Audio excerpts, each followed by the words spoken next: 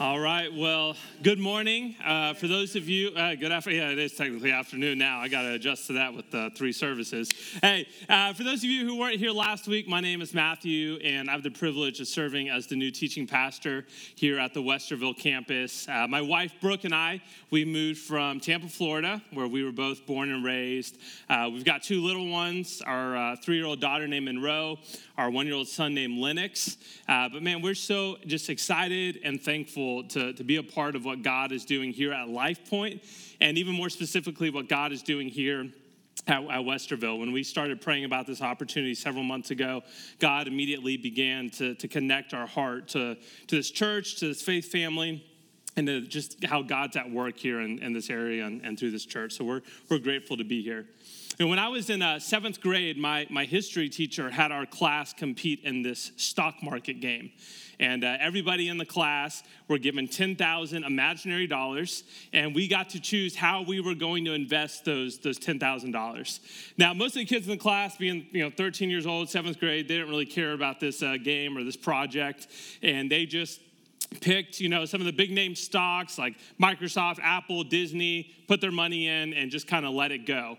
And kind of the goal of the game, of the competition, was whoever made the most profit during the year would win. But I started really nerding out on the stock market as a 7th grade student. I remember reading Yahoo Finance articles and watching finance shows on TV, and I was trying to find these undervalued, unknown companies and stocks that would give me a really big return. And I ended up finding this really obscure gold company and oil company that nobody had ever heard of. I took my money, split it between the two, and just kind of held on to it for the year. And at the end of the school year, I ended up being the winner. I had generated the most profit from these stocks. And at this point, as a 13-year-old, man, I was hooked. I mean, the idea that I could invest money, not touch it, not do anything, and a year later have more money, I mean, this was crazy to me. Obviously, I didn't realize that the opposite could happen as well, but I was like, man, this is too good to be true, and I was kind of all in on it.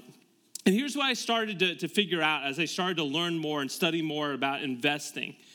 The key to successful investing, other than, discovering Bitcoin before everyone else does, the key to successful investing really comes down to two things: patience and discipline. Patience and discipline.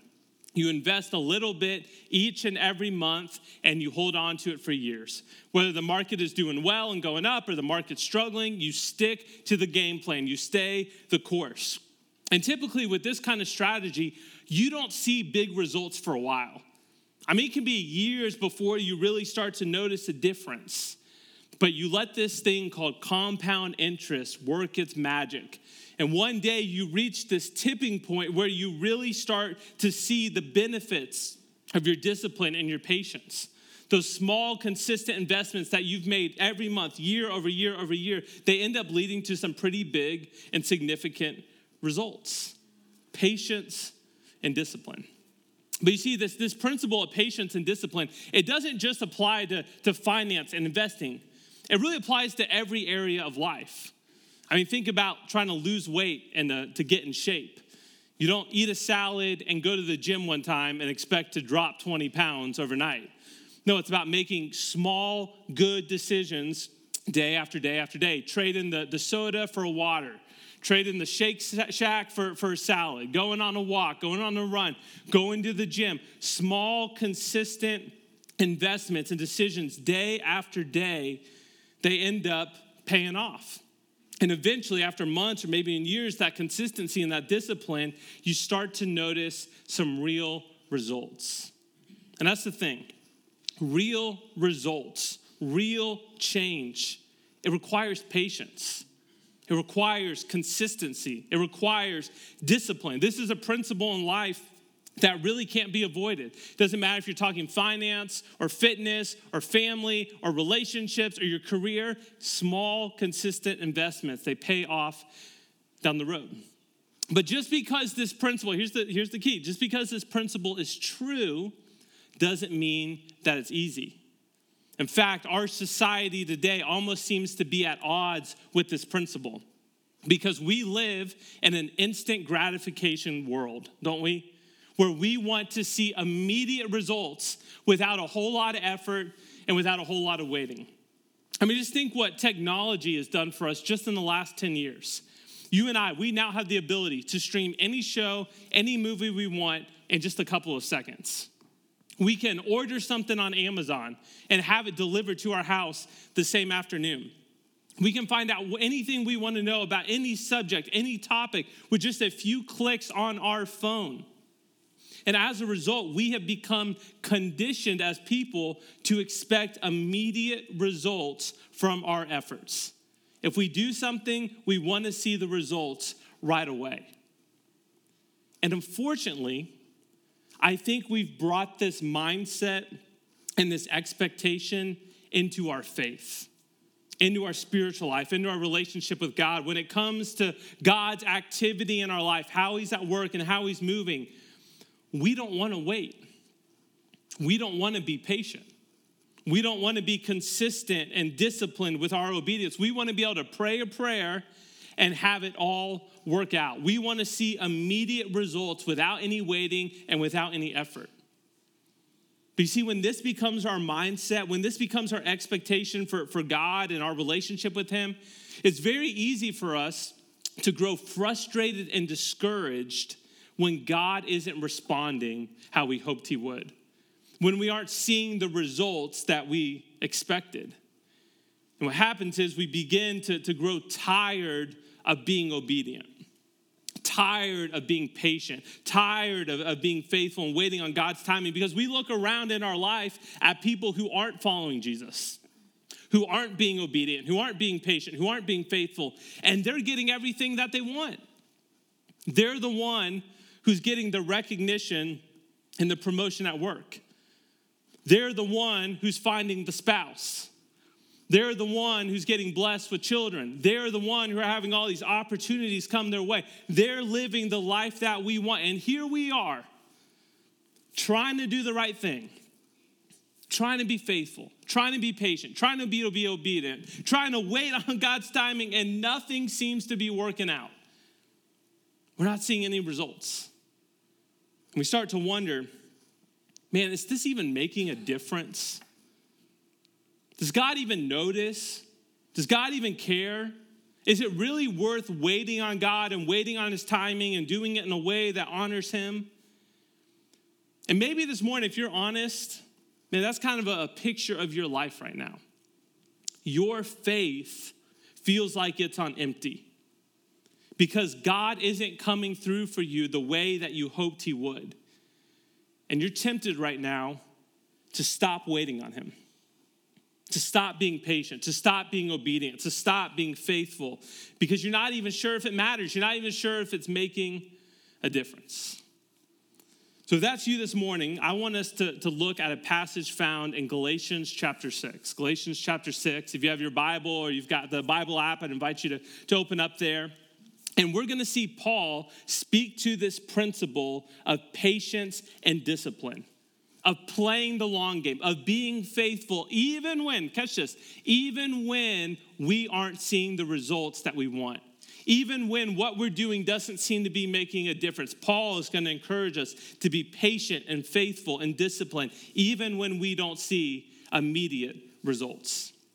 So in Galatians chapter 6, starting verse 7, Paul writes this. He says, don't be deceived. God cannot be mocked. A man reaps what he sows. Paul says, don't be deceived. Don't be fooled. God cannot be mocked. And here Paul is addressing this false belief that our actions in life don't have consequences, that how we live doesn't really matter, that we can do whatever we want, whenever we want, and we don't have to answer to anyone for it. And if you look at our society today, this attitude that Paul is writing against is so prevalent all around us.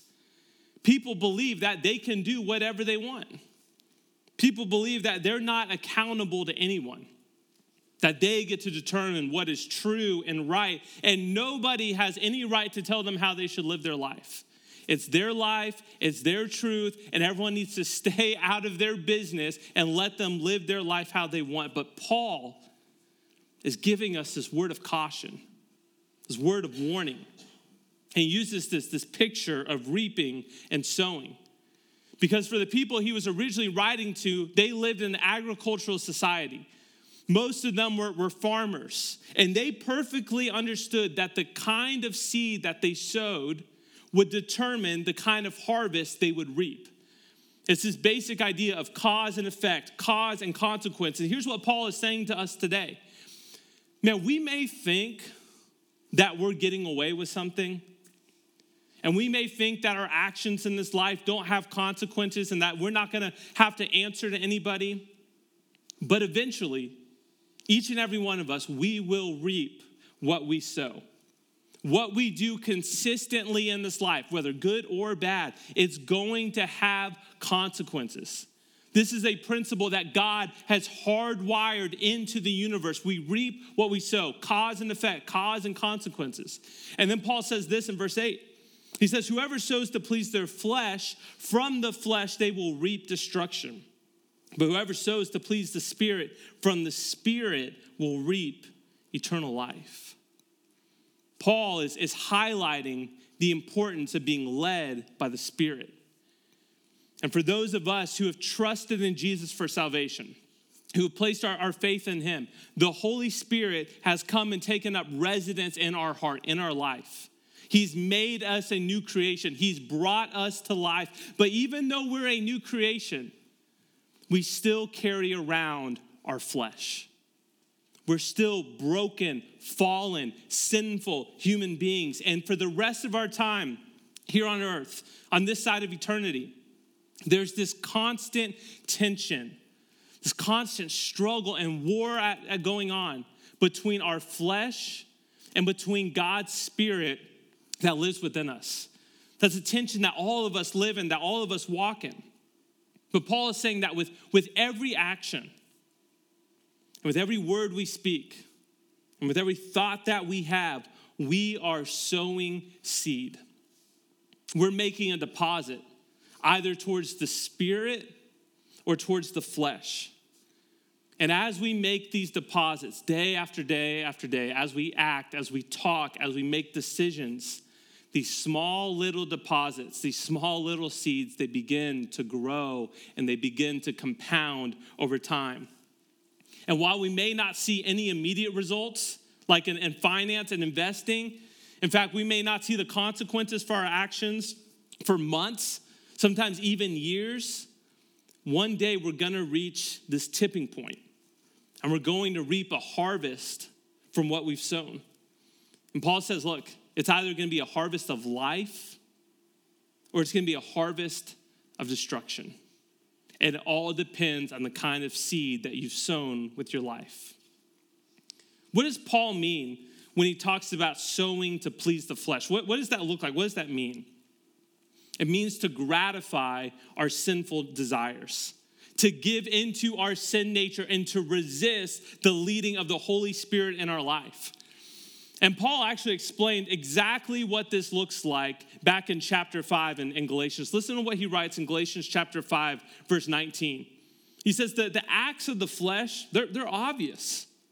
Sexual immorality, impurity and debauchery, idolatry and witchcraft, hatred, discord, jealousy, fits of rage, selfish ambition, dissensions, factions, and envy, drunkenness, orgies, and the like. And I warn you, as I did before, that those who live like this, they're not going to inherit the kingdom of God. You see, when we sow to the flesh, when we choose things like jealousy and immorality and anger and selfish ambition, when we gratify our sin nature, we will eventually reap the consequences for our actions. We will reap destruction in our lives. We may not see it anytime soon, but eventually it's coming. It can't be avoided. But Paul says the alternative is to sow to please the Spirit, to allow the Holy Spirit to lead us and to produce fruit in our life. Fruit like love, joy, peace, and patience, kindness, goodness, faithfulness, gentleness, self-control. All of us, we're either going to reap a harvest of life or a harvest of destruction. And it depends upon the kind of seed that we sow with our life. Do we sow to please our flesh, or do we sow to please the Spirit and allow the Spirit to lead us? And then Paul, he gives us this word of encouragement. He says this in verse 9. He says, let us not become weary. Let us not become tired in doing good.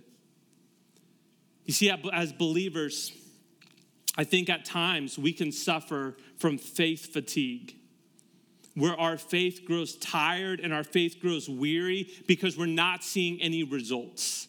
We're not seeing any fruit from our faithfulness and our obedience.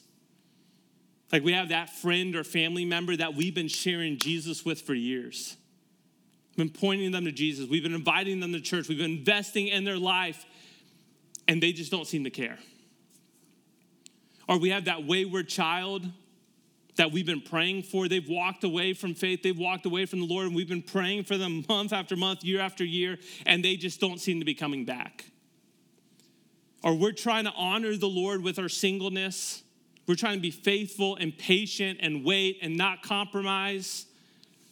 Man, but God doesn't seem to be sending anybody our way. Or maybe you've been trying to be faithful with the career that God has you and the opportunity God has you, and you've been obedient and patient, but God doesn't seem to be opening any new doors. And when this happens, we grow frustrated and discouraged, and we start to wonder, man, is God ever going to come through? Is any of this even making a difference? Does God even notice? And we're tempted in those moments to try to take control of the situation and just do what everybody else seems to be doing, because it doesn't seem to matter that we're honoring the Lord and we're being patient, we're being faithful. Paul says, no.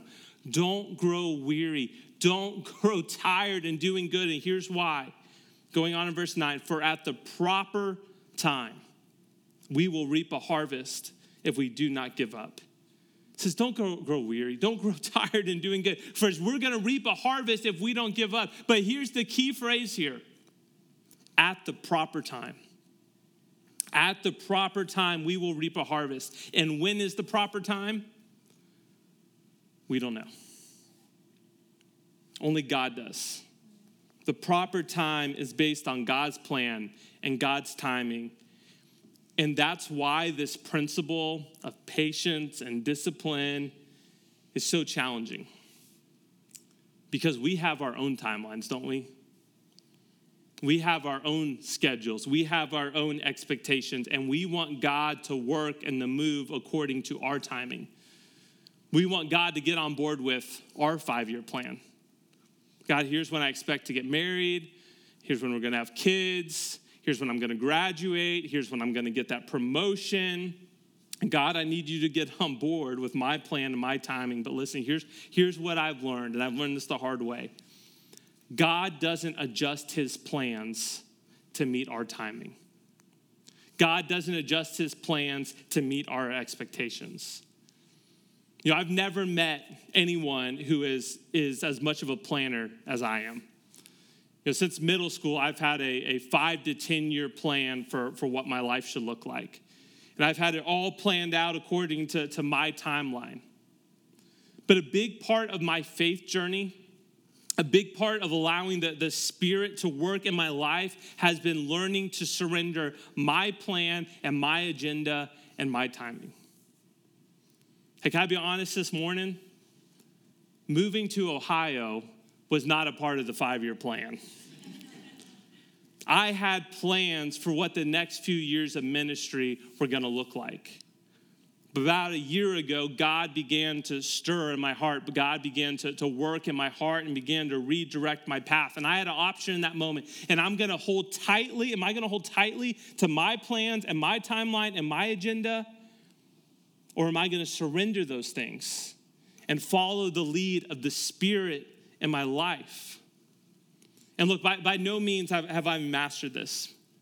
There are times, even now, when I'm tempted to rush God's timing, or I'm tempted to take control of the situation or to take a shortcut around what God is doing. But when I feel that tension between my plans and God's plan, my timing and God's timing, I have to remind myself that God is in control, and I have to believe that God is working all things together for my good and his glory. That his timeline, his plans, his agenda are better than anything I could come up with on my own. Paul says, don't grow weary, don't grow tired in doing good, because at the proper time, God's plan, we will reap a harvest if we don't give up. And then Paul finishes his idea in verse 10. He says this, therefore, as we have the opportunity, let us do good to all people, especially to those who belong to the family of believers. He says, whenever you have the opportunity, let us continue to do good. Let us continue to be obedient and faithful. Let us continue to trust and wait on the Lord, because we will reap what we sow. And at the proper time, we will reap a harvest if we don't give up. So for the next few minutes, what I want to do is I just want to give you 3 truths this morning to hold on to and to remember. Especially if you find yourself right now in a season of waiting, where you're wondering, God, when are you going to come through? When am I going to see the fruit? When am I going to see the results of my faithfulness and my obedience? I'm trying to trust you. I'm trying to follow you. When are you going to come through? If you find yourself in that season right now, 3 truths to hold on to this morning. The first one is this: we are judged by our faithfulness, not our results. You and I, in this life, we are judged by our faithfulness, not by our results. You see, in our world today, our effectiveness in life is entirely based on our results. It's based on things that can be measured, like profit and attendance and growth. And the world really isn't concerned with how much effort we give. The world really only cares about our results. And they want to see results immediately. They don't want to have to wait. But that's not how God's economy works. You see, in God's economy, you and I, we're not responsible for the outcome. And we're not responsible for the results. But you better believe you and I are responsible for the effort. And we're responsible for our faithfulness. I love what Paul writes in 1 Corinthians. There's this church that was dealing with all kinds of jealousy and competition. There were factions and division. And one group was saying, hey, I follow this leader. And the other group was saying, I follow this leader. And listen to what Paul says to them. So important. 1 Corinthians chapter 3. He says, what after all is Apollos? And what is Paul? Only servants through whom you came to believe, as the Lord has assigned to each his task. I planted the seed. Apollos watered it, but God has been making it grow. So neither the one who plants nor the one who waters is anything, but only God who makes things grow. The one who plants and the one who waters have one purpose, and they will each be rewarded according to their own labor, their own effort. You see, as believers, we are responsible for planting seed, watering seed. We're responsible for being faithful and obedient and sowing seed that pleases the Spirit. But God is ultimately the one who gives the growth. And he's the one who's responsible for the size of the harvest and the timing of the harvest. And I just wonder this morning, are you being faithful with what God has entrusted to you? Are you being faithful with it? Are you being faithful with the relationships God has entrusted to you? Your spouse, your children, your friends. Are you being faithful with that job or that career you're in? Maybe it's a job that you hate. Maybe it's a career you know you're not going to be in long term and you're ready to get out of it, but are you being faithful right now with the season God has you in? Are you being faithful with your resources and your finances that God has graciously entrusted you with? Are you using them all for yourself, or are you using them to advance God's kingdom? Are you being faithful with your ministry opportunities? Your opportunities to serve and to share and to invite? Are you being faithful with what God has given you? We're not held responsible for the outcome. We're not held responsible for the results, but we are held responsible for our faithfulness and our labor and our efforts. The second truth is this: what we reap is Christ-like character. You know, when we think about reaping a harvest, we tend to think in terms of tangible things that we can see, things that we can hold, things that we can point to. But oftentimes, the harvest is less about what God is giving to us, and it's more about what God is doing in us. You see, God's primary concern for your life is not your career path. It's not your education. It's not your degrees. It's not even the relationships in your life. His primary concern for your life is your character. Are you being conformed into the image and likeness of Jesus? Are you becoming more and more like him? Which means that the purpose for our waiting and the purpose for our delayed gratification is that God is using those seasons of waiting to grow our faith and refine our character. Like the reason we obey God isn't so that we get something from God. The reason that we obey God is so that we become more like Jesus. And the result of our faithfulness is ultimately Christ-likeness. When we sow to please the Spirit, we become more like Jesus. And that is the greatest reward, the greatest result that we can hope for. That is our aim in life, to become more and more like Jesus. When we reap this harvest that Paul's talking about, it's not necessarily something that we receive, but it's something that God does in us. He changes us. He conforms us to be more like Jesus.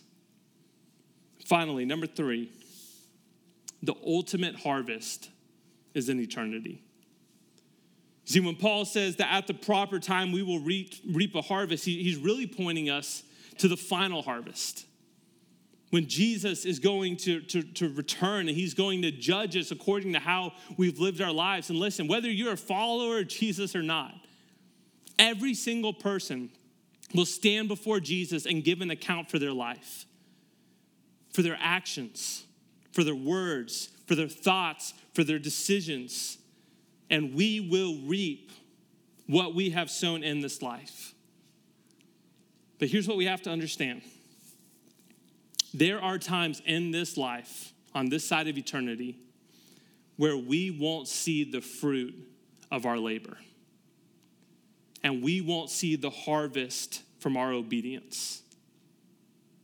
We'll be obedient, and faithful, and patient, and we may never see the fruit or the results on this side of eternity. But listen, that doesn't mean it's not making a difference. And it doesn't mean that God's not using it. Because our efforts, our faithfulness in this life are ultimately about eternity. I love what Paul says in 1 Corinthians chapter 15. He says, therefore, my dear brothers and sisters, you need to stand firm. Let nothing move you. Always give yourselves fully to the work of the Lord. And here's why. Because you know that your labor, your effort, your faithfulness in the Lord, it is not in vain. You see, when we sow to the Spirit, when we make deposits and things that honor Jesus, it's never wasted. It's never in vain. And you have no idea how God is using your obedience and your faithfulness, even when you don't see the fruit, even when you don't see the results. Keep sharing Jesus with that friend. You don't know how God's at work in their heart. You don't know how God is using your words and your attention and your time in their life. Don't stop praying for that child who's walked away. You don't know what God's doing. You don't know the circumstances. You don't know how God is using those prayers to make a difference. Keep honoring God with your singleness. Don't compromise. Don't do what you see everyone else is doing. God has a plan. God has his timing.